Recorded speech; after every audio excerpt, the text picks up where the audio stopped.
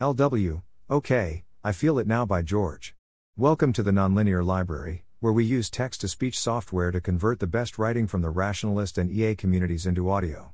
This is, Okay, I Feel It Now, published by George on December 13, 2022 on Less Wrong.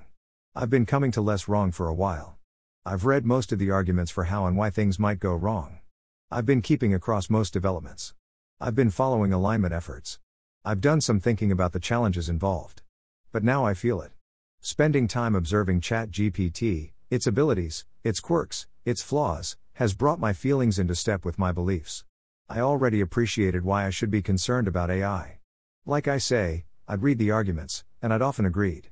But my appreciation took a detached, I can't fault the reasoning so I should accept the conclusion kind of form. I was concerned in the abstract, but I was never really worried. At least some of my concern was secondhand. People I respected seemed to care a lot, so I probably should too. It was forced. I spent a lot of time thinking about catastrophic risks. When I consider something like an engineered pandemic, I've always felt the danger. It comes naturally to me. It's intuitive. The same goes for many other threats. But only in the last few weeks has that become true for AI. This is all a little embarrassing to admit. I know that ChatGPT isn't an enormous leap from what existed previously. Yet it has significantly changed how I feel about AI risk.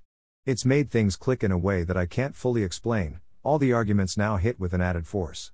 Those who've always felt it are probably wondering what took me so long, and why now. I'm not sure. But I doubt my experience is unique. Hopefully some of you know exactly what I'm trying to convey here. Before I believed it. Now I feel it.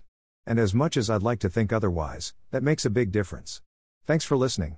To help us out with the Nonlinear Library or to learn more, please visit nonlinear.org.